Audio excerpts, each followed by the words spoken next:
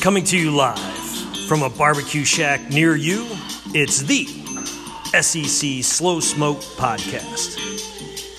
We've got the sweet tea, the white bread, and a whole lot of slow smoke takes lined up. So put down your turkey burger, turn up the volume, and grab your hog, because it's about to be on. Oh yeah. Now, say hello to your self-proclaimed food and sports experts, the utterly enthusiastic Holt Smash, and the one and only Tinder King of Memphis, Mr. JB the _ Brooks. And now, here's your host, always full of ship, Alex Bullship 1.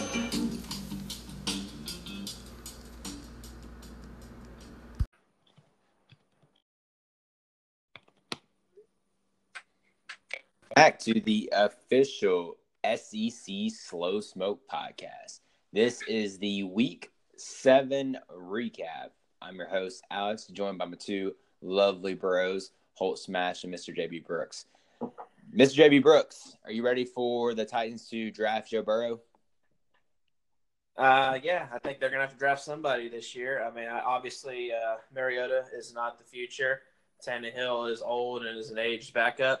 So, yeah, they're going to have to draft somebody this year. Got to be someone like Tua, Burrow, Jalen Hurts, maybe Jake Fromm. Tannehill isn't old, and neither is Mariota, but because, I mean, especially when you have quarterbacks like, Brady's an anomaly, so you can't really compare him, but even Aaron Rodgers is like 36, 37, something like that. He is, but Tannehill's also in his early 30s. You know what he is. Like, yeah. He's just an okay quarterback, but he's not a franchise quarterback. Mariota had a chance to be a franchise quarterback. He's been given 5 years to develop into one, and he's not going to be a franchise quarterback. And they let his contract expire after this season and move on and start the process all over again in the 2020 draft. Holt Smash, do you think JB enjoys that he was right about Mariota all along just a little bit? No, Alex, take that back. I never have trashed on Mariota. I've liked Mariota. Well, I'm making sure Holt Smash is alive over there, really. No, I'm here. I've never really been a big fan of Mariota either, except for maybe like early on in his career. He had a couple of flashes that made me think that he could potentially be a good NFL quarterback, but I've pretty much given up on him now. I definitely did after today. What's funny is if y'all watched the early morning game, the Bucks and Panthers in London, I was watching Jameis, and he threw something like 3 or 4 interceptions or 5 interceptions, something crazy. 5. Yeah, 5 interceptions. And Kyle Allen is the backup to Heisman quarterback Cam Newton, and he's outperforming everyone right now. He's outperforming Cam Newton, Jameis Winston, Marcus Mariota. Like, that's 3 Heisman quarterbacks that he's outperforming. And it's crazy to me how sometimes you can, put all this stock in picking a quarterback number 1 or number 2 overall like that, and then somebody like Kyle Allen or Gardner Minshew outperforms everyone. Yeah, I agree. And I will say this, if the Titans want to go for a quick fix, they can try to get Cam Newton from Carolina after he's departs from that franchise. But another thing I will say is that Mariota lost me officially last year at the end of the season when he refused to play the last game against the Colts in a must-win game to go to the playoffs. That, to me, told me that he was not cut for the NFL and not cut to be a franchise player. Yeah, his questions have been about durability too, besides him, throwing the ball. But, yeah, I would be okay with Cam Newton just because, if you think about it, go flashback. I mean, he was an MVP quarterback, and he can throw the ball. He wasn't good this year when he started off. But that is NFL football and my woes with the Titans. College football this weekend was a great weekend. Holt Smash, was this the best weekend this year to date? It was a pretty exciting weekend. We had a little bit of everything. We had some top 25 matchups. We had a top 10 matchup, and we had a top 3 team lose at home and a really big upset. So had a little bit of everything. It was pretty exciting. Even Arkansas, Kentucky was a low key, pretty good game. So it was a good Saturday of college football. And, I definitely enjoyed it. I know this next weekend is not going to be as fun, but you never know.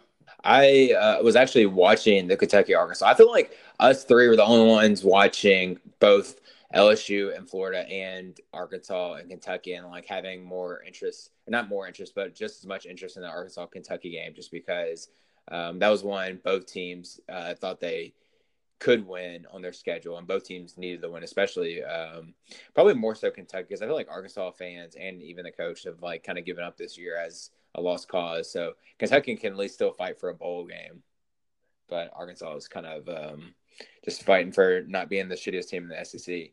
And luckily, JB, the shittiest team in the SEC has officially gone to who? That title goes to Vanderbilt, and looking at the rest of their schedule, they might only have one more win left in them. Other than that, yeah, they have definitely gotten the title as the worst SEC team, and I think it's going to stick with them the rest of the season. They are just really, really crappy.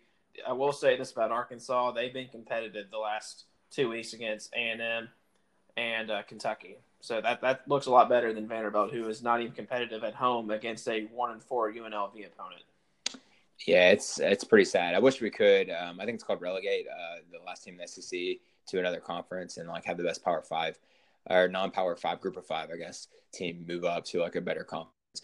Outside of the SEC, I'm just curious your thought. Do you think Boise State's a legitimate top 10 team? They're not. I don't think they're ranked there yet, but they're rolling right now. They beat Hawaii pretty convincingly this past Saturday. Yeah, that was a really impressive win. I definitely expected that to be a little bit. I mean, I expected them to win, but I expected Hawaii to put up a little bit more of a fight. They've been a really good team so far this year, and Boise State just killed them at home. But now I really know if they're a top 10 team, definitely a top 25 team, though. And I hope they get an opportunity against a pretty decent Power 5 team in a bowl game.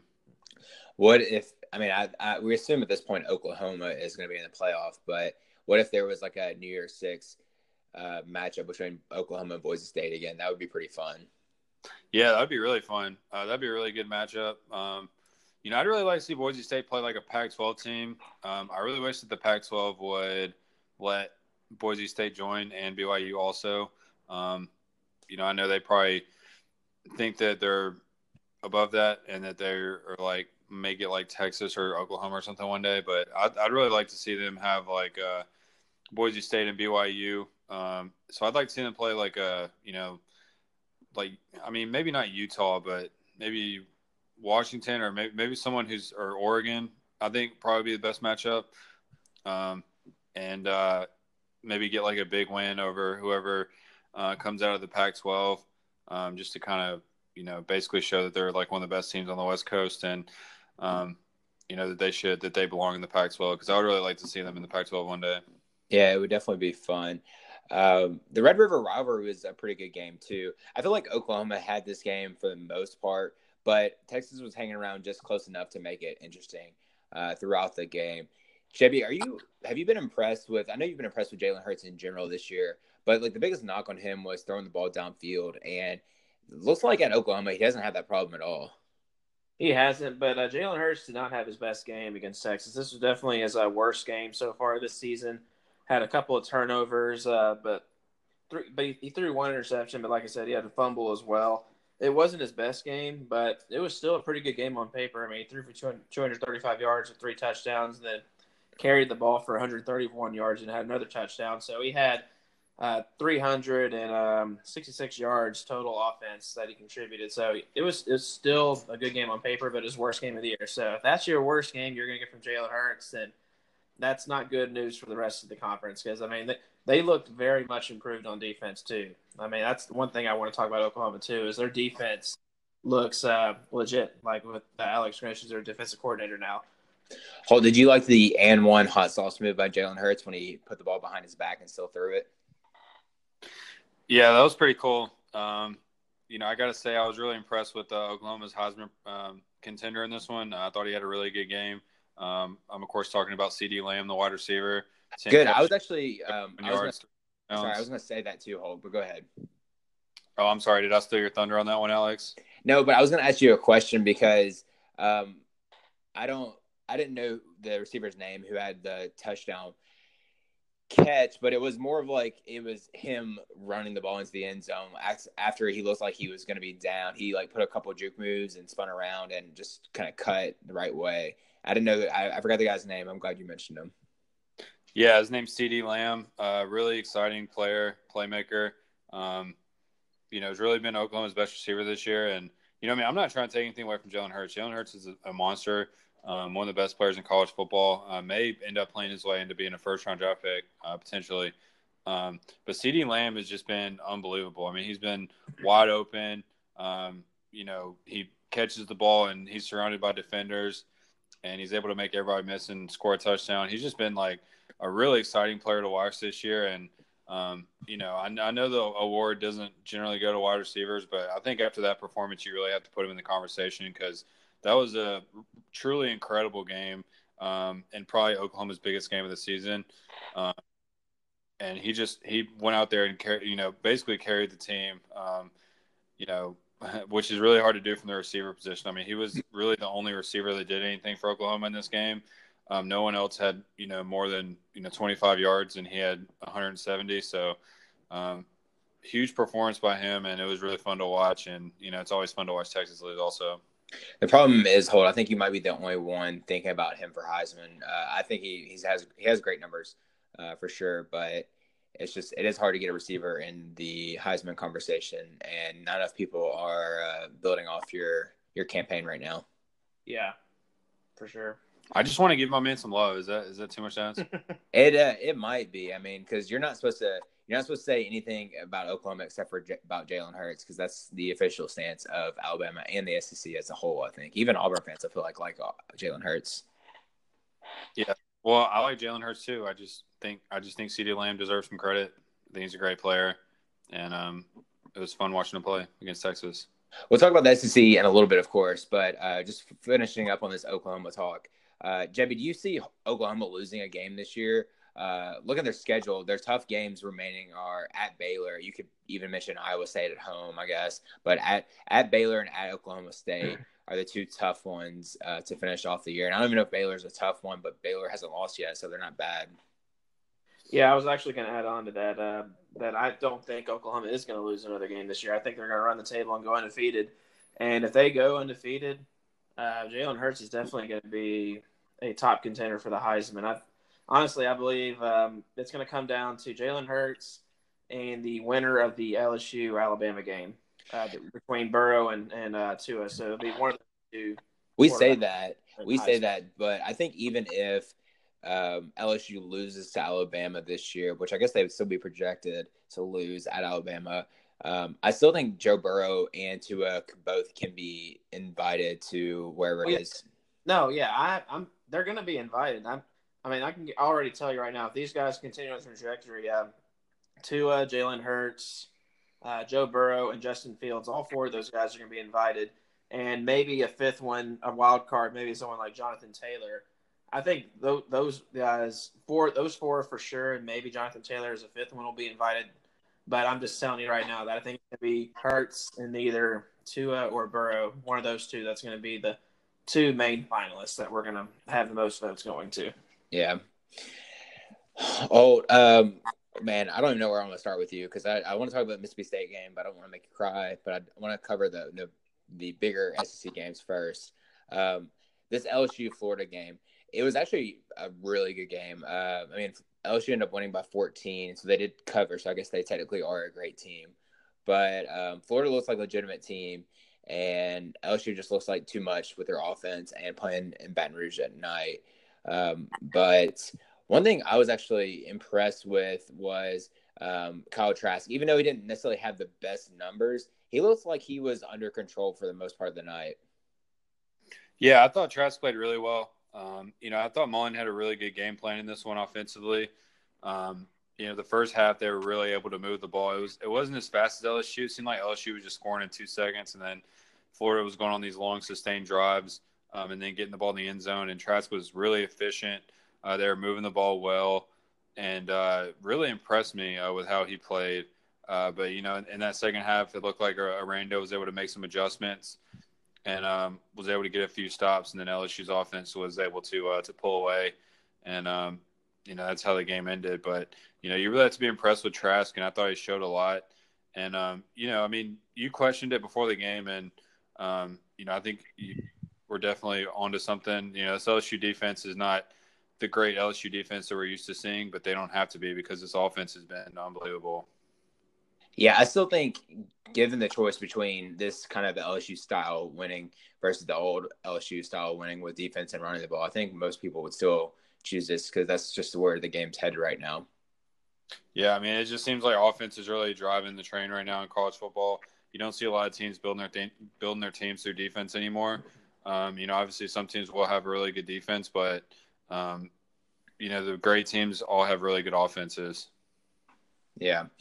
Another player I was impressed with is the freshman running back from LSU, not Emory. Emory's like I think number 2 ranked running back coming out of high school, but Davis Price. He only had 3 rushes, but he had 40 yards with a long 33-yard touchdown. I think that's pretty cool or pretty awesome. I don't know where he was ranked coming out of high school, but I just think it's cool. And it's one thing. Another thing that is kind of crazy about college football is that sometimes, and I guess a lot of times, the recruiting rankings don't matter as much when you get onto the actual game. Just random. It seems like random players step up and end up being your better player. Like right now, Davis Price is playing better than Emory. So I don't know if that interests you enough, JB, but I just thought it was pretty cool. Yeah, Davis Price is just another great running back for LSU. They've been RBU arguably for the last decade or two. They've always put out some really good running backs, and Emory and Davis Price are just the next 2 in line that are going to be coming out of Baton Rouge. JB, at any point in this game, did you think Florida could actually beat LSU? Were you concerned for LSU that Florida was going to win? The point that I did think that Florida had a legit shot was when they took the lead, and with a 20-21 lead, and the way they got to that is that they were matching LSU score for score in the first half, and they were able to get some points on the board just before at halftime with 4 seconds left to tie the game. And then they received the ball at the second half kickoff. At that point, and then when they scored, I was saying, they might have a chance because they're in control at the moment. But LSU's defense stepped up and was able to get a stop, and LSU's offense just, kept scoring and kept applying the pressure to Florida. And eventually, Florida just wasn't going to be able to match LSU's production. Joe Burrow had pretty outstanding numbers. He didn't, he's a little different than Tua because he didn't. Well, I say that, but it was more like just this game specifically. He didn't throw for 5 or 6 touchdowns and 400 yards like Tua would or Tua normally does. But he was 21 for 24, and that to me is so hard, especially against a defense like Florida that blitzes the entire time. I just was really impressed with Joe Burrow, like we've been this entire year. My question for you, Holt, though, is with Burrow, we've been impressed with him this entire year, but do you think it's more of Joe Brady calling the plays or being his quarterback coach, or do you think Joe Burrow is actually just having another year at LSU is really helping him out?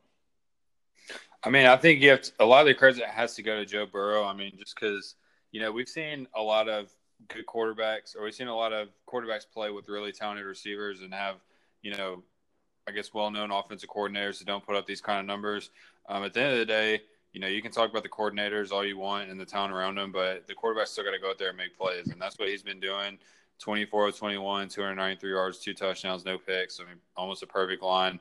I think Joe Brady definitely deserves a lot of credit as far as scheming up this offense and putting everyone in the right position. And the receivers deserve a lot of credit as well because there are a lot of really big, talented players out there for him to throw to. But at the end of the day, the quarterback's got to be the one making the plays, and he's done everything that he's needed to do to this point. He's played about as well as he could have played. So I think Burrow still deserves, most of the credit for this offense and taking a step forward. But, there's plenty of, credit to go around. I think everybody deserves some credit, but, I think Joe Burrow, number one, taking that step forward this year has been the most important one. That's another thing I want to bring up, Holt, is that this LSU receiving core is actually pretty good. I don't feel like enough people are talking about them because people are just talking about Burrow. But Chase and Jefferson are both had really good nights tonight, and they've actually been pretty good throughout the year. This LSU receiving core, I don't know if it stacks up against Alabama's, but they have to be in the top half of the SEC, if not the second or third ranked receiving core. Yeah, I think so. I'm not sure besides Alabama who would be better than them in the SEC. They're absolutely loaded. I feel like I was just thinking the other day about how it seems like there's so many talented receiving corps in the country. I think Clemson may have them beat a little bit. But other than that, I mean, I think maybe Clemson, Alabama, that might be it. I think even Oklahoma, CeeDee Lamb is great, but after that, I'm not really sure. And then, I'm sure, I haven't watched a ton of Ohio State games this year. I'm sure they've got some really awesome receivers too. So, there's probably some other teams out there that I'm not thinking of right now. But, besides Alabama and Clemson, I think they're right there. Yeah. This game was – I mean, I guess it technically went down exactly like it was supposed to because the line was 13.5 or 13, and LSU ended up winning by 14. So it pretty much played out just like Vegas thought it would. But to me, I come away from this game thinking that Florida looks like a legitimate top 10 team, even more so than they did after Auburn. They kind of went ugly against Auburn, but they looked pretty good against LSU, even though they lost by 14. I still think they looked pretty good. And I just came away from this game kind of impressed with Florida, even in a loss, and then really impressed with Dan Mullen. I'm not sure if you think the same thing, JB, but I'm curious what you think about that. No, I agree. I mean, Mullen coached a really good game. I mean, he gave his team a chance and gave them opportunities. I mean, they're going up against a really good team in a really hostile environment, and they were the underdog. And, I mean, he definitely proved that his team is legit. I mean, I think Florida is a really good team. And what a blessing it is a blessing in disguise, I almost have to say, that Kyle Trask is leading this team now. I mean, they look so much better with Trask as their quarterback. And it's really a testament to him, being ready to be in the spotlight because, you're always one snap away. And he was a backup in high school and a backup throughout pretty much his entire college career up until this year. And he takes over, and he looks like he's been a starter for the last 7 years, not a backup. So I really want to give him credit. But also just Mullen getting Trask in good position to make him comfortable in the game too. But, I mean, Florida's legit. I mean, I think that Florida-Georgia game is a toss-up right now. I couldn't even tell you right now who I would pick to win that game. Yeah, that'll be a fun one for sure. What was I going to say about this? Dang, JB, I was listening so intently that you actually made me forget my train of thought. But I remembered it now. I'll ask this one to you, Holt, but JB, feel free to chime in. So we've gone on and on for the past 10 minutes about how great LSU is, and we talked throughout this year about how this is a legitimate top 5 LSU team, and they've beaten really good teams now. They've beat Florida and Texas. I think those are the 2 big ones. I don't know if they beat anyone else. I can't remember, but I think it's just those 2 teams are the really good wins.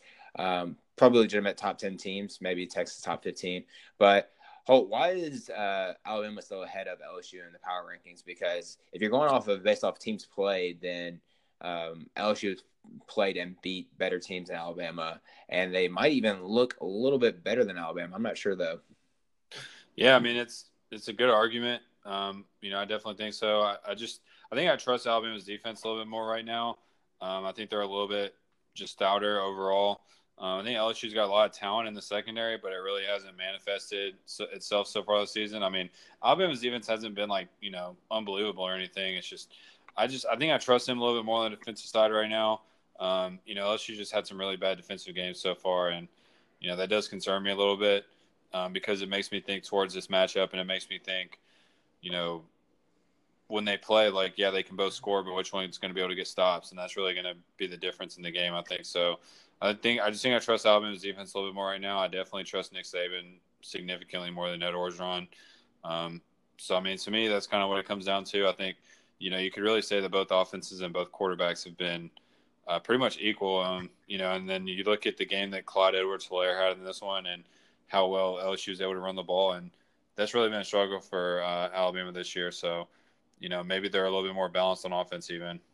A couple of things you said there. Saban isn't happy with their defense, despite you saying you trust their defense more, which I can understand. But he's not happy with their defensive play this year. And the second point is that you trust. Go ahead. Is Saban happy though? What? No, he's not. Did you hear that he mentioned rat poison again? He's like, this is the very same seat where rat poison started a year ago or 2 years ago, whenever it was, 3 years ago. Right. Yeah, I remember. But what was your second question? Second question was, if I can remember it here. Now I'm forgetting. Oh yeah. So you said you trust Saban more than Orgeron, which I definitely agree with. you on that. But I still don't think of Orgeron as an actual coach. I just think he's like the hype man, the unofficial hype man for LSU to get them to run through a wall and play hard. I mean, because you think he's got probably one of the best defensive coordinators in the country in Aranda, and then Brady's not technically their offensive coordinator, but I feel like he is because that's who everybody gives hype or gives all the credit to for Burrow doing so well. So I think it's a solid strategy. I mean, definitely. I was about to say I think Dabo has kind of been something similar. Just kind of be like the face of the program and just be a recruiter, motivator, public speaker type, and then let the coordinators, do their jobs and just overpay for coordinators, get the best ones you can, and then just let them do their thing, let them be in control of their side of the ball. And I think that's a really solid strategy. It's definitely worked for LSU to this point. So, it could definitely pay off. No, I agree with you. But my point is that I don't envision whenever Alabama plays LSU later this year, I don't envision it as Saban versus Coach O. I envision it as Saban versus a really good defensive coordinator, a really good offensive coordinator, and Coach O is just there to watch. Yeah. Well, no, I mean, I understand. But at the end of the day, when you're the head coach, you're the one calling the shots. You're the one making the big decisions, whether or not to go for it on fourth down, when to call timeouts, things of that nature. Little things like that can really make a difference in a close game like I expect this to be when they do finally play. For sure. JB, this Florida LSU game was the biggest game of the week, but I don't know if it was the best game. I think the best game was the South Carolina-Georgia game. I found myself watching that one almost over I know this is hard to believe, almost over the Memphis-Temple game. I almost turned the Memphis-Temple game to the small TV to stream, and then South Carolina-Georgia to the big TV. But you had a lot of good games on at 11 a.m. Central. You had the South Carolina-Georgia game that turned up into a good game, this Texas-Oklahoma. The Memphis-Temple game was good. Despite it not being like, premier Power 5 matchup, but it's still a good game to watch. But I just think the South Carolina-Georgia game was the best game of the week. Yeah, it was definitely the best game of the weekend, and a lot of contrast because I don't even really think we discussed the game going that much during the preview before this last weekend because we didn't give South Carolina a shot at all. And that's a lot of disrespect that we gave to them. And for that, I want to apologize on behalf of probably all of us that we did not give South Carolina a chance in this one and not give them some credits. But you got to give all the credit in the world to Will Muschamp for devising a really good game plan and catching Georgia sleepwalking and executing and limiting their mistakes. And they were in it at the end. And that's all you can ask for is being in the game at the end. And ultimately, they prevailed. I mean, we can apologize for not giving South Carolina enough credit in this game before the game started, so giving them like a chance. But I mean, you sure as hell can't blame us. I mean, South Carolina looked pretty average or mediocre before this game, so I don't know why they decided to play hard this game, Holt. But they definitely came to play, and I think it's pretty amazing if you sit back and think about it. It's at Georgia, top 5 team, and they already are down to the backup quarterback from Bentley to Helinski, and then he goes down, and they still win even with Joyner. Yeah, I mean, it was definitely a really good performance by South Carolina. I don't know if you remember, but, before the season, we were asked to give some bowl predictions, and I think I said that South Carolina was going to win one of the Alabama-Georgia Clemson games. Oh, dang, you're right, Holt. What about Missouri? Wait, what's that other one? I always like to pick up the ones you're wrong about. You were wrong? Yeah, I don't know what you're talking about. But, I mean, Missouri actually was pretty good last year. They just screwed around a couple games. But anyway, was really excited to see this win. It's good to see Georgia lose. I hate to be too much of a fan, but, I feel like we usually try to keep it pretty, I guess, down the middle here. But you know what? I don't really care. I was kind of happy to see Georgia lose. I think it was about time for them. Their fans are starting to get a little bit loud and obnoxious, and good to see them get brought back down to earth a little bit. So definitely enjoyed that. But, I mean, really this game came down to one thing, and that was South Carolina's defense. I mean, they played really well. They were able to, not necessarily like totally shut down Georgia's running game, but just limit it and force Fromm to throw the ball. And, Fromm has had a few games like this in his career where he's just off. If you remember that Sugar Bowl last year against Texas, there was the LSU game last year as well, where he just doesn't play well. And, this isn't like an indictment on Fromm or anything. I still think he's a really good quarterback and a, potential first round pick, but, he is known to have these games. And, I think offensively they really missed Jim Chaney in this one.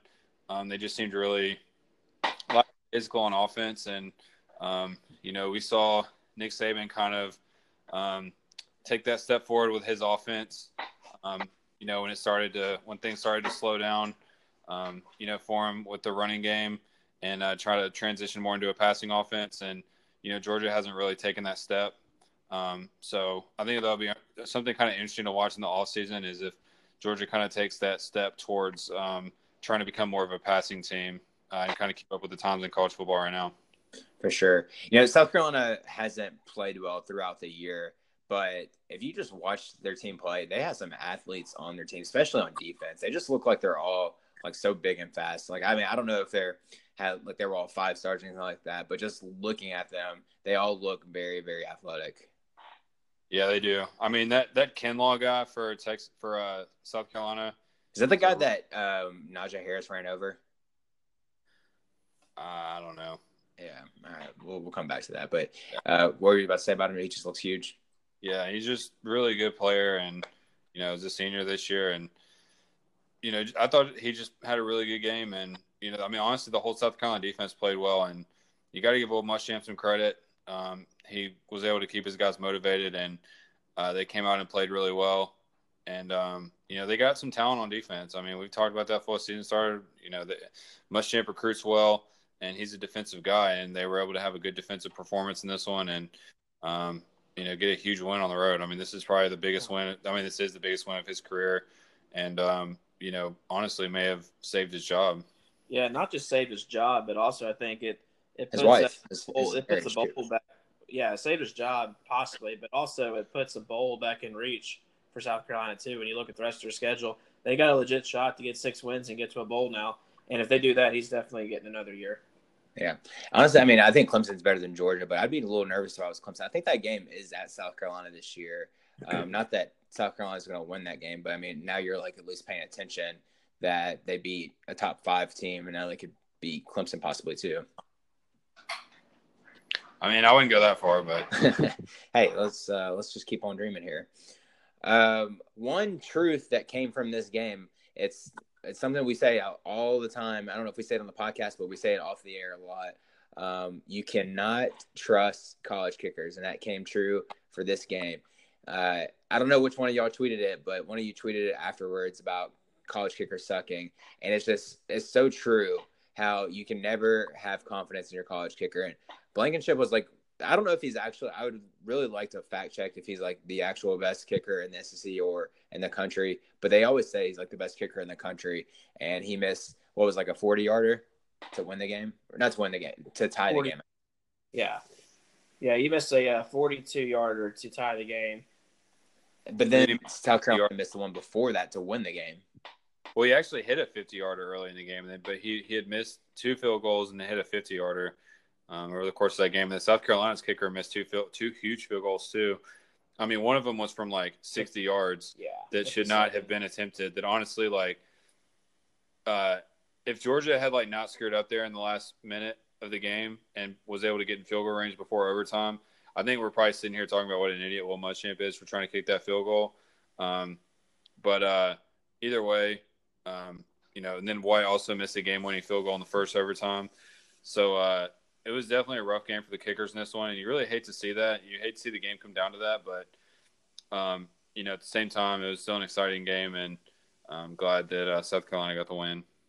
I am fact-checking Rodrigo Blankenship's career kicking statistics here, and he actually might be the best kicker in college. He's 86% this year, 85.7. Last year was 82.6, and then his sophomore year, 87%. So he is a really good kicker. The problem is, even if you draft him in like the 6th or 7th round or whatever round you feel comfortable drafting a kicker, you honestly don't know if that means he's going to be a good NFL kicker because Aguayo, the guy from Florida State, who's like one of the best kickers of all time, like got cut from his team the very first year, like the first like 2 or 3 games of the year. That's true. And then also Daniel Carlson 2 years ago at Auburn. I mean, he was Mr. Automatic too. I mean, and then there's another guy I'm thinking of that used to kick for Texas A&M, Randy Bullock, who was automatic at A&M as well. Like, there's always going to be good kickers, but like I said, like it's really just repetition, rhythm, and confidence, and sometimes it doesn't translate to the NFL level. I don't think it's anything about like their like ability to kick. I think it's more of mental, because I think once you get to like college, if you're a decent kicker in college, or if you get picked up by an NFL team, I don't think like most of the kickers have the ability to kick a 50-yard field goal or 55-yard field goal or even 60 yards. It's just I don't think it's ability as much as it's mental at that point. I would agree with you, but surprisingly, Blankenship does not have the best percentage of kickers in the SEC now. Who's better? Brent Samaglia at Tennessee. He's only missed 1 kick all season. He's like, I think 9 of 10 or 10 of 11 on kicks so far this year. He's probably Tennessee's best player. That's a good transition, JB, because I was watching him kick the I think it was a long field goal before half, and I was like, I mean, it was like a low kick, but I mean, he made it, and I was like, I didn't think he was a good kicker from the looks of that. I just thought like he got lucky or something, but I guess I was completely wrong about that.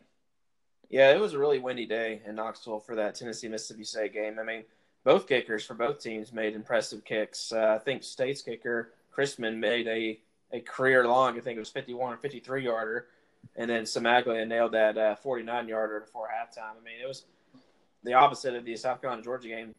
Kickers, which is that? Those two games. That game, made some pretty good kicks with swirling winds. Unusual for State kickers. They usually do not kick well, at least ever since I've watched State or known Holt. Holt's always bitched about their kickers. Almost as bad as Alabama, but not quite as bad as Alabama kickers. Holt, are we going to fire up the JoeMoNoMo.com? Yeah, we might have to. I mean, if you've been following Mississippi State Twitter at all or any Mississippi State message boards, I mean, they're already talking about who they're going to hire next.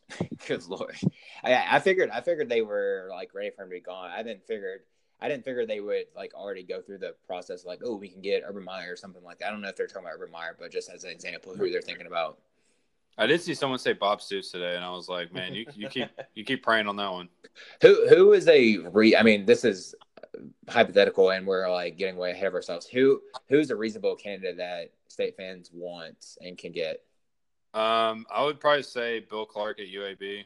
That'd probably be most realistic one that would be generally accepted by the fan base if I had to say. Do you think there's a problem? Who's the athletic director? It was the baseball coach, right? John Cohen. Yeah. So do you think there's a problem? Because everybody likes how like efficient he is in handling matters, as opposed to Tennessee on the other hand, who like hired Pruitt after trying to hire every single coach in the world, and it didn't go well and dragged on for months because Cohen hired Moorhead, and nobody even thought about Moorhead as being the coach, and it seemed like it went down in like 2 or 3 days or something like that. Do you think there's a problem with hiring that fast? No, I don't think that was a problem at all. I think he knew well beforehand that Mullen may be leaving, and he had already kind of put some feelers out, and I just think that he had his guy, and he just made a move quickly, and it was a move that was like generally accepted by pretty much everybody nationally. So, but I mean, again, I know we're getting like way ahead of ourselves here, but one thing I will say is I know Mississippi State baseball and Mississippi State football are obviously like completely different, but as far as tradition and what you can expect out of the program on a national level, but Mississippi State had an interim coach that took him to the College World Series, and it would have been really easy to hire him full time, and a lot of people in Starkville were pushing for that, including a lot of fans because he had done so well. And he decided to actually cut him loose because he believed that he could hire someone better in Chris Lemonis. So, I mean, I know that that's baseball and it's a little bit different than football, but he's pretty much shown that he's gonna make he's not afraid to make tough decisions, and he's not afraid to do what he thinks is right. And maybe that means, making a coaching change sooner than people expect, or maybe it means Since he is a former coach, that maybe he's got a little bit more empathy towards Moorhead and what it takes to build a solid program. And then to add on to what Holt said, usually Mississippi State has gone the coordinator route in their previous hires, Dan Mullen, obviously, and Joe Moorhead. But another sitting head coach that could be gettable for Mississippi State, one that's impressive and has been consistent, is Blake Anderson at Arkansas State. He's had a consistent product with that school, and it's a hard school to recruit at. And he's been consistently good every year. He runs a really exciting offense. And, I think that's another hire that probably would be accepted by the Mississippi State fan base as well. Yeah, it's one of those things where, I know we're getting way too far ahead of ourselves, because, honestly, if I had to say it right now, I'd say Moorhead's probably going to get next year. Even with no buyout? Yeah, that's the thing. Is apparently he has a $0 buyout. I don't know if that's actually true or not. I haven't seen his contract, but that's what people are saying. So apparently it would be really easy for them if they wanted to. And, a lot of people are saying, well, who's going to want to take the Mississippi State job if you just fire a coach after a year and a half just because he doesn't win within a year and a half? And, I can kind of understand that argument, but, I have two counter arguments. Number one, he came into a very winnable situation where really all he had to do was make the offense not suck, and they probably would have won 10 games. But he couldn't even do that, being some offensive mastermind that he's kind of been labeled. And he kind of came in, had 3 first-round picks on defense. The defense was absolutely loaded, best in the country. And then they just were terrible on offense. And he's supposed to be an offensive guy and weren't able to adapt to the personnel at all. And really had an underperforming season last year. I think they vastly underperformed last year. And, obviously they lost a lot off last year's team, and I don't think anyone expects them to be great this year. But, going on the road and losing to a Tennessee team and then losing to Kansas State at home, who's not a good team. It's just been a really, really disappointing season. And, I think he put a lot of the blame last year on Nick Fitzgerald, not being able to throw the ball. I know he didn't come out and say it, but that's kind of the vibe that he gave off, was that basically Fitzgerald couldn't run his system, and that's kind of what the problem was. And now they're saying, now he's got a freshman he recruited and a transfer who's been in the system for 4 years, or this is his 5th year in the system, who's coached, he's coached for 3 or 4 years. So, and the offense is still not doing anything. So, at some point you got to start. He's just kind of running out of excuses, I guess you could say, and it's pretty obvious that Moorhead is the problem and not any of the players.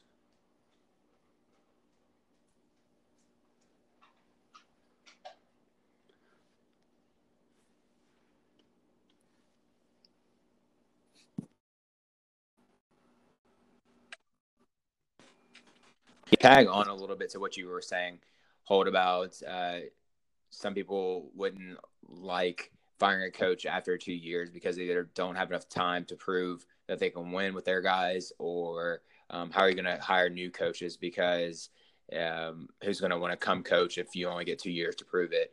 I think, if after 2 years where your coach is going to be and year 3 doesn't look any better, I don't know why you would even wait to play out year 3 and just let the program go down even further. Yeah, and it's not like Mississippi State has been picking the cream of the crop in the past either. It's not. It's probably going to have to be someone unproven, a coordinator or a Group of 5 head coach. So it's not like, it's not like if they wait another year, they're all of a sudden going to open themselves up to some, additional candidate pool. You know what I mean? It's just not going to happen. It's never going to be that way at Mississippi State. So, on one hand, I understand, coaches need at least 3 years, and that's fine. But when you come into a situation where it's already, ready, and you just kind of have to make a few tweaks and, just maintain the ship, you know what I mean? So to speak.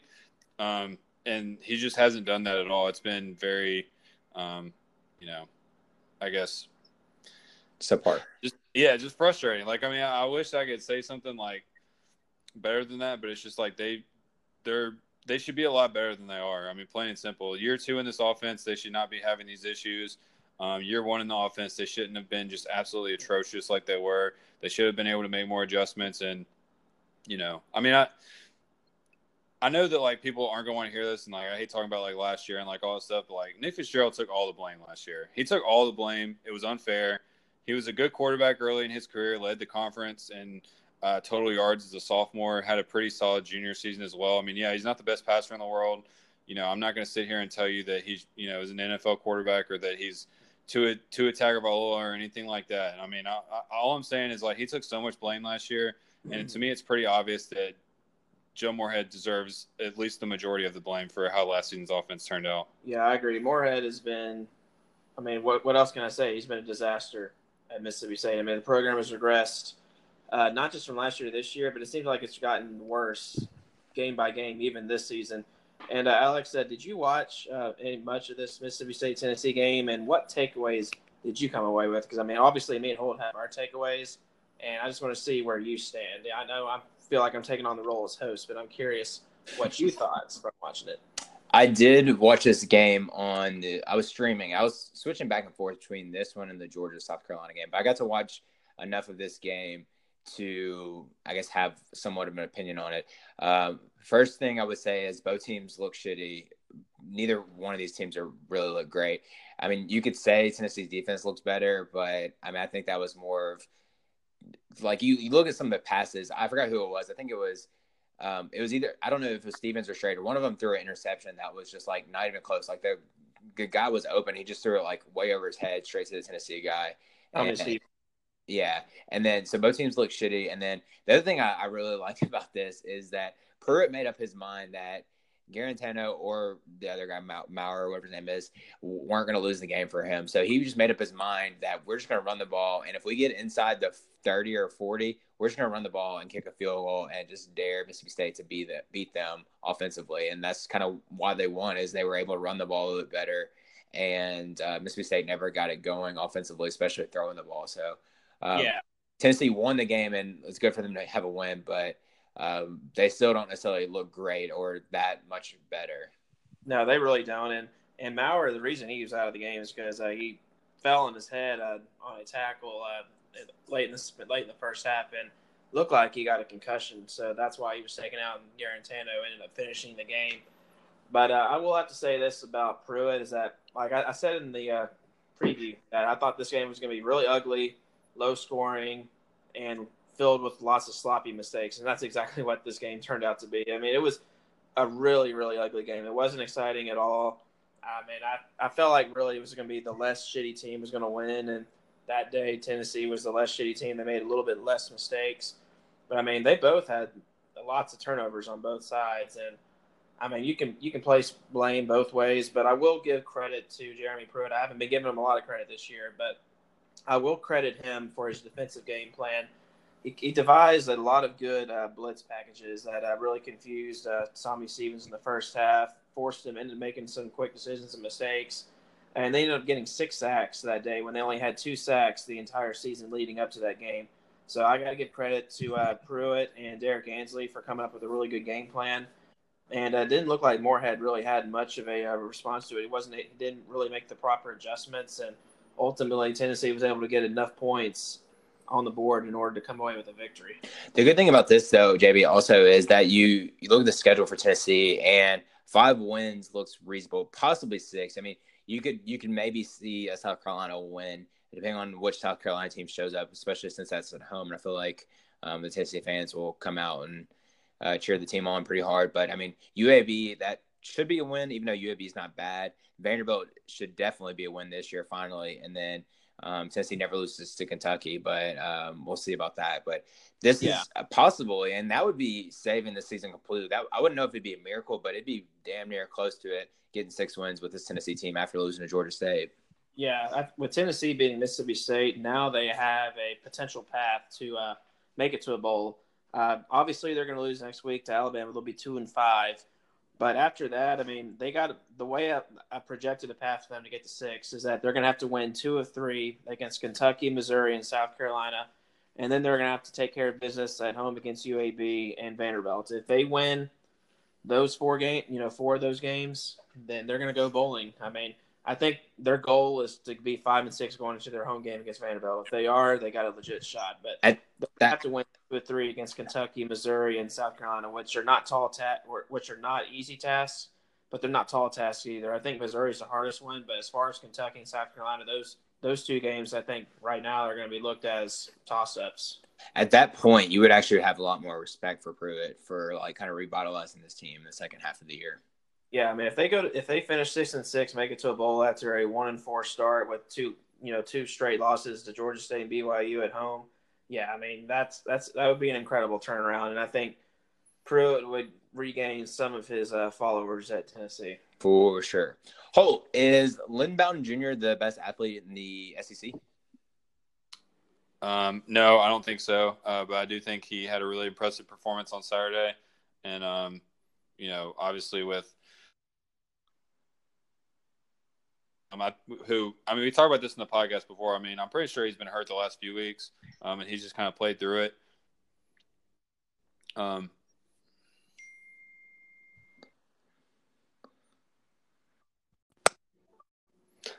Yeah, sorry about that. I think we have some technical difficulties there, but I was just saying, like, with Sawyer Smith being out, he obviously fought through some injuries the last few weeks, and wasn't able to go in this one. So they just put Lynn Bowden at quarterback and just kind of turned him loose, ran for 200 yards, 2 touchdowns, and really sparked that offense a little bit. This was actually a pretty exciting game. I made the joke to JB and then another friend we had over visiting. We were all watching the game together, and we were like, if this game was played in week 1 and we had no idea about like how bad these teams were, we might actually think that they were both pretty good because it was actually a pretty well played game. Both teams were, it was kind of back and forth. Neither team was necessarily pretty in the passing game, but it was kind of a back and forth game, and both teams looked like, they're playing to win. That both teams looked like they expected to win, and it kind of sucked that one of these teams had to lose because I thought both teams played really hard, and I think Arkansas is. Really bounced back a little bit since that rough loss to San Jose State, and has played pretty well since then. So, kudos to them for keep fighting and Chad Morris. But it was definitely a tough loss at the grocery store. And not according to Chad Morris, if you heard his press conference after the Kentucky game, he just kept on. He went on another slight rant at his press conference about how unacceptable it was, and Arkansas fans are getting tired of it. I found myself watching this game and actually rooting for Arkansas. So I was kind of disappointed or sad whenever Bowden went off for the, whatever it was, 50 or 60-yard run towards the end of the game to, break the game open. And the game was, at that point, over after he got that. Because I think Arkansas was trying to stop the clock and get the ball back. And after that run, it was definitely over. Yeah, and, I mean, to me, the story of this game is just Arkansas's passing game. They just can't get it going. I mean, they can't. I mean, Rakeem Boyd had another huge game, had a huge long touchdown run the first drive of the game. He's really their only productive member on offense right now. I mean, the quarterbacks between Hicks and Starkle, I mean, neither one of them can get anything going.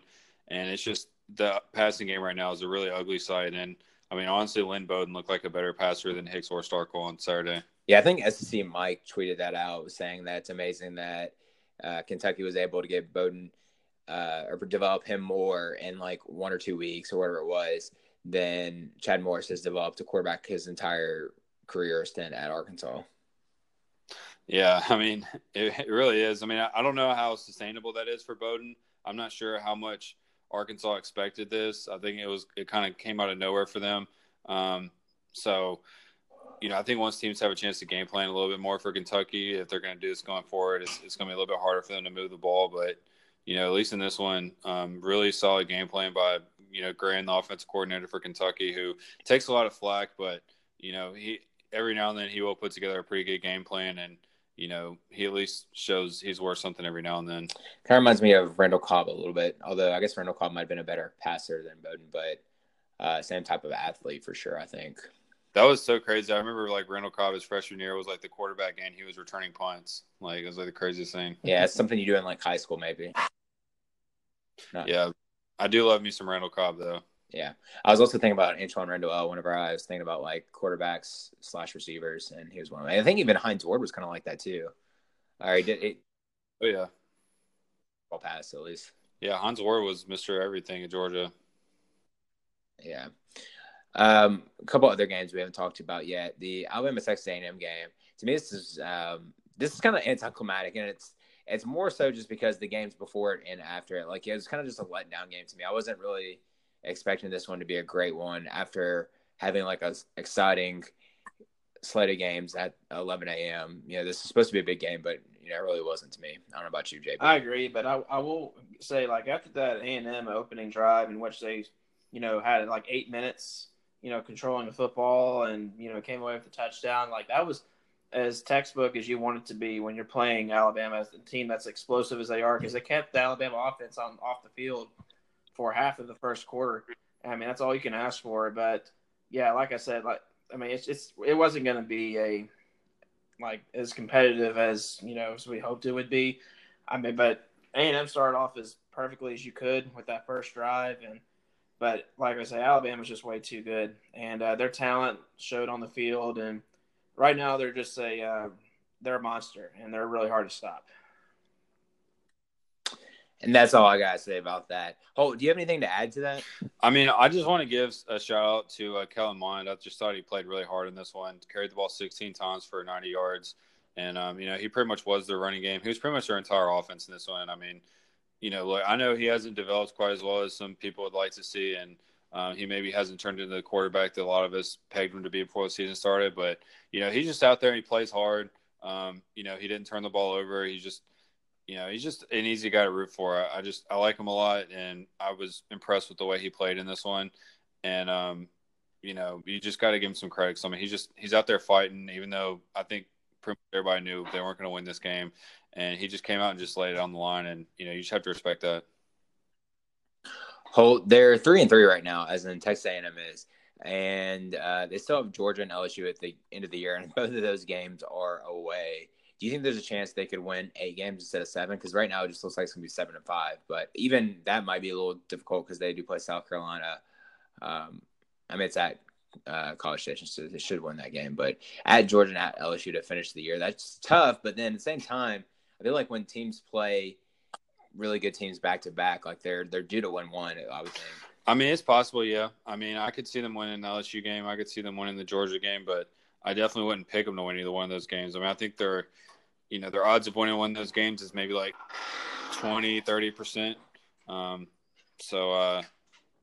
think that's about where it's at. And I do apologize for some background noise. We just have an inconsiderate roommate.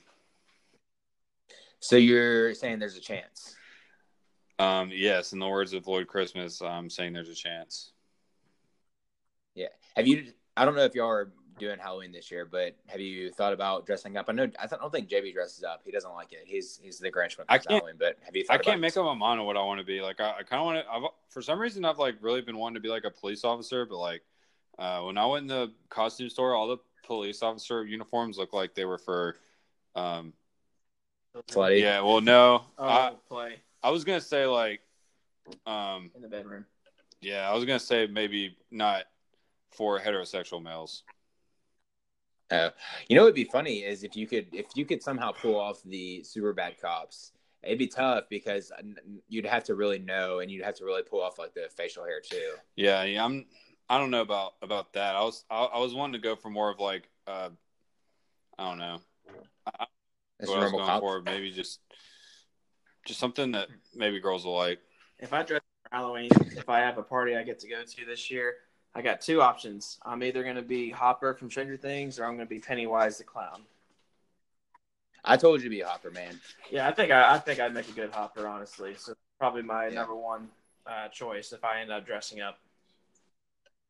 Holt Smash, you need to make sure to check into the Nashville plan after sometime later this week, so we know if that's still a possibility. Yeah, well, I'm trying to figure that out too. It's just tough sometimes, man. Like people just, you realize real quick in the corporate world that like people just don't really care about your plans. Yeah, well, you just need to go in there and tell them like, hey, I got a podcast and it's doing well. F y'all, I'm out. Yeah, I mean, it's pretty much got to that point. I mean, I'm just hoping this podcast will get just like a little bit bigger so that one day I can just like do this for a living instead of.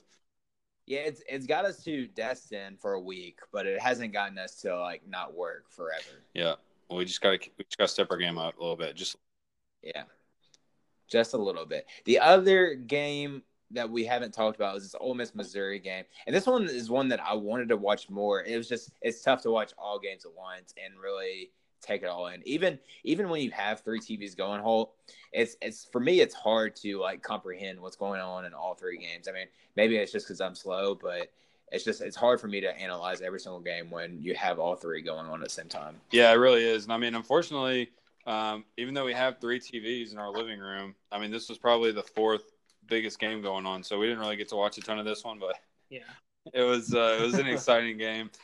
And Rich Rod got both quarterbacks in there. Plumlee was the leading rusher, and then Corral came in, was able to complete some passes, but it just wasn't enough in this one because Missouri's offense is clicking on all cylinders at this time, and Kelly Bryant is really having a great season. He's not really getting talked about as much as some other quarterbacks in the conference, but definitely deserves to be because he's having a great season. Roundtree had a big game. Even Downing had 70 rushing yards. So really impressive performance by Missouri's offense in this one. JB, do you think if Missouri played Wyoming now that they would beat them pretty easily? I think if you put them on Missouri's field without the altitude, I think they could definitely get them back. But yeah, I think they could beat Wyoming. Yeah, I think they could beat Wyoming again. But I will say this game did make our cut in the beginning as our 3rd game. But as this game became less competitive, we switched the Arkansas-Kentucky game as our 3rd game that made the cut for our top 3 games of the evening. Hey, yeah. Ole Miss covered. Ole Miss cover. Hey, there must be a great team then. Hey, well, they scored. They got 13 points in the 4th quarter to get that cover too, because it was kind of a blowout before that. It's funny. This is kind of. I feel like this is somewhat on topic, but I feel like you have friends that like college football, but then I don't know if y'all have friends that like college football as much as you do. Maybe you do, Holt, because of Mississippi State, but I don't think you do, JB. Like have anybody like likes college football as much. But I'll say that to say that Friday night we had like a little double date, me and the homegirl at somebody's house out in the burbs, and we were just chilling. Like dude was grilling, and he's like, "Dude, Miami's playing Virginia tonight." I was like, "Yeah, dude, that's awesome." And then like that was all he ever said about it. Like he didn't turn it on the TV or anything. I was like, "Man, I guess like you don't really care about that game after all." Yeah, it's kind of sad. I mean, honestly, like when you're around normal people, I guess you could call them. Yeah, the non crazy. Because I mean, this is the thing too. Is like there's football on. Like I want to watch it. Like even if I'm doing something else, I at least want to like have the game on. Yeah. So we did not watch football like planned, but he went to Georgia Tech, so like he was up early in the morning watching the Georgia Tech Duke game, which Georgia Tech got killed completely. So it's kind of ironic altogether. Georgia Tech is struggling this year. It's gonna be.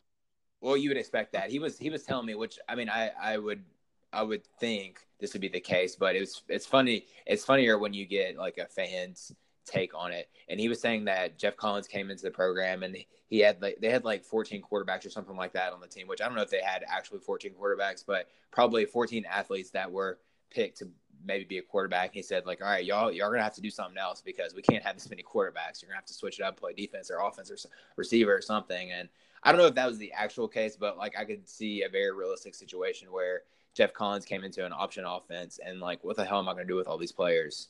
Yeah. And I mean, that's the thing is, I mean, we talked about the quarterbacks, but the biggest problem I think is going to be the offensive line. I mean, I think when you're switching out of a triple option, that's the thing is it's just the offensive linemen that you recruit to run that system are just completely different than if you're going to run any type of other system.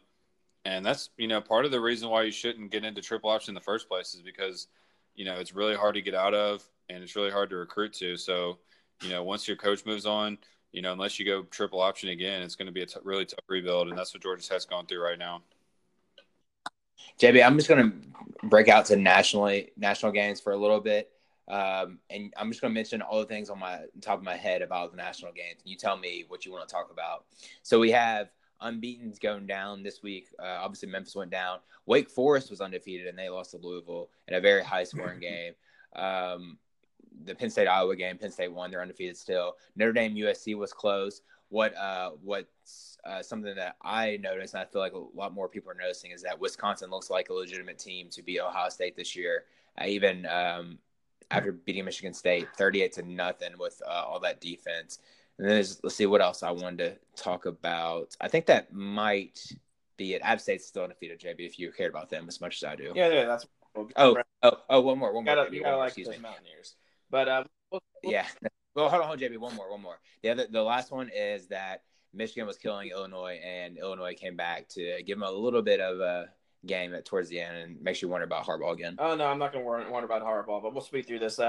Wake Forest is down 52-31 in the fourth quarter at Louisville against Louisville at home. Came back, almost had a chance to win. They got down to 62-59 with a minute left after going on I think it was a 92-yard drive, 7 plays in a minute. Had an onside kick in which it looked like they were about to recover, and it looked like they did recover, but the officials ruled that it wasn't recovery, so they ended up not winning, and Louisville held on. Memphis goes away from the unbeaten ranks, losing to Temple. JB, hold on. Was it a catch? I think it was because it was ruled a catch on the field. If it had not been ruled a catch, I think they would have ruled it not a catch. I think they should have stuck with the call that was on the field. And if they did, Memphis probably escapes with a 31-30 victory off the legs of Riley Patterson. But it just let me stop for a second, because it is Memphis. Holt, I know you were watching this game as like one of the smaller TVs that's streaming. Obviously, Brady White lost in the game with the turnovers, but would you also think that Brady White got them back in the game with his passing ability? So here's my situation on that. Is Brady White Alex, do you have a question or you just want to talk? No, I have a question. Don't worry. It's coming to a question mark. So my question is, do you get frustrated with Brady White with the turnovers, or are you more okay with it because there's not many quarterbacks could lead their team back to scoring the ball like he did? I think Memphis fans have been a little bit spoiled the last few years with quarterback play. If I'm being honest, Brady White is not a bad quarterback. If they'd had this quarterback, in those early Fuente years, they probably would have loved him. I think Brady White is an okay quarterback. He's not a great quarterback, and I think that's kind of what the problem is. Because I think Memphis fans have gotten to the point where they just expect the quarterbacks to play really well all the time, and they've kind of, I don't want to say lost, track of reality, but they sort of have gotten to the point where they just, I think, expect a little bit too much out of their quarterbacks, and I just think that's kind of where we're at right now. I didn't really watch a ton of this game, honestly, so I'm probably not the best person to answer, but while I'm talking, I would also like to give a huge shout out to Minnesota, who beat the brakes off of Nebraska 34-7 at home, and they are still undefeated. And that battle for Paul Bunyan's ex looks like it's going to be quite a matchup this year. So row the boat for the Gophers. I was going to mention that as well. That's one thing I forgot. I was going a little too fast, but row the boat, JB. Paul Onion's ex. Paul Onion's ass. That's a tongue twister. JB, are you frustrated that Row the Boat is working? Because now we have to listen to PJ Fleck and all of his pump up talk. Sure. It's a good turnaround for him to win at Minnesota. Minnesota's had some good teams in the past. Jerry Kill had some good teams at them, and it's the best you can do with the situation he's got. He doesn't have the most talented team, but he's got his whole team to buy in. He's rolling around with his slogans, but he's a coach where his slogans work. So more credit to him. Yeah, it didn't work for Butch. You're right. Anything else, JB, you want to add? Wisconsin has the best defense in the country by far, and Wisconsin, if you put Alabama or LSU jerseys on them, they'd be a top 3 team, but they're not because they're Wisconsin. Yeah, is that debatable, Holt, that they have the best defense? I feel like it's not. As you finish chips or whatever. I think I'm just going to open up a bag of chips over here real quick. Don't mind me. No, I think Wisconsin's defense has played the best out of anyone in the country so far this season. Granted, they haven't had to play any offenses that really spread the ball out and throw it around a lot. They've played a lot of physical teams and undermatched teams so far this year. So, but yeah, I think they deserve the distinction as the best defense in the country right now. Yeah. Last words, JB? Well, I want to give my What a Chicken for the week. We haven't done that. My What a Chicken will go to Jake Fromm for his 3 interceptions and a fumble on a botched snap. So that's 4 turnovers that you can blame on him. I mean, I've been the biggest backer of Jake Fromm all season. I've been a backer of him since he was a freshman. But yesterday's performance was pitiful and absolutely unacceptable. And I think he's going to come with a chip on his shoulder.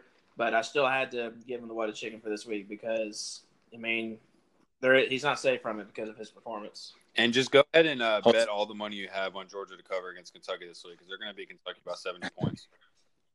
Yeah, not Cats by 70 this week. The other way. Yeah, Dogs by 70.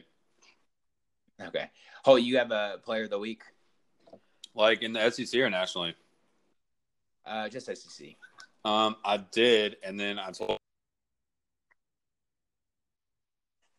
I'll just give mine, and you can think of yours. Mine would be Lynn Bowden Jr. Just had a crazy game, 196 yards, I think. He's going over his notes and seeing who. But I'm going to give mine to Israel Mukuamu from South Carolina. The man had 3 interceptions in that game against Georgia, so he's responsible for all 3 of Jake Fromm's interceptions. One of them returning them for a touchdown. So yeah, he's got to be our defensive player of the week. No one really comes close. He almost single-handedly won this game for South Carolina. Yeah, I do remember now. We actually just talked about him a minute ago. But it's going to be Lynn Bowden Jr. from Kentucky. Just what he was able to do, obviously being a receiver, and they needed him to play quarterback, so he goes into plays quarterback for the game. Rushes for almost 200 yards, and even completes the passes, had a touchdown pass in this one. So really good performance by him, and you have to give him a lot of credit. And definitely was really fun to watch him play in this one and lead his team to a win and kind of do something he wasn't really recruited to do, just to help the team win. It's good to see him be a team player. The Swiss Army knife. Yep. Yep. Yeah, actually, I don't think you heard me, but that was my player of the week as well. I think that's all we have for this recap week 7. We will do week 8 preview in a few days. I'm excited about that because I think there's going to be some good games next week as well. Thanks for listening to us this far and long. And be sure to follow us on Twitter and subscribe to us on anywhere podcasts are accessible at SEC Slow Smokes. See you later.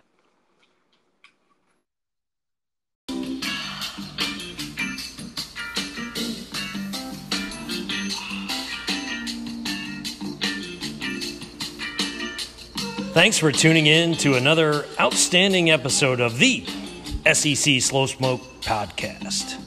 Be sure to rate us and subscribe on iTunes or your podcast app of choice.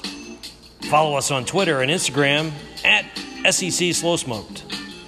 Spread the good word on this podcast like the chili and cheese on your fries. If you like this podcast, tell a friend, because there's plenty to go around. Oh, yeah.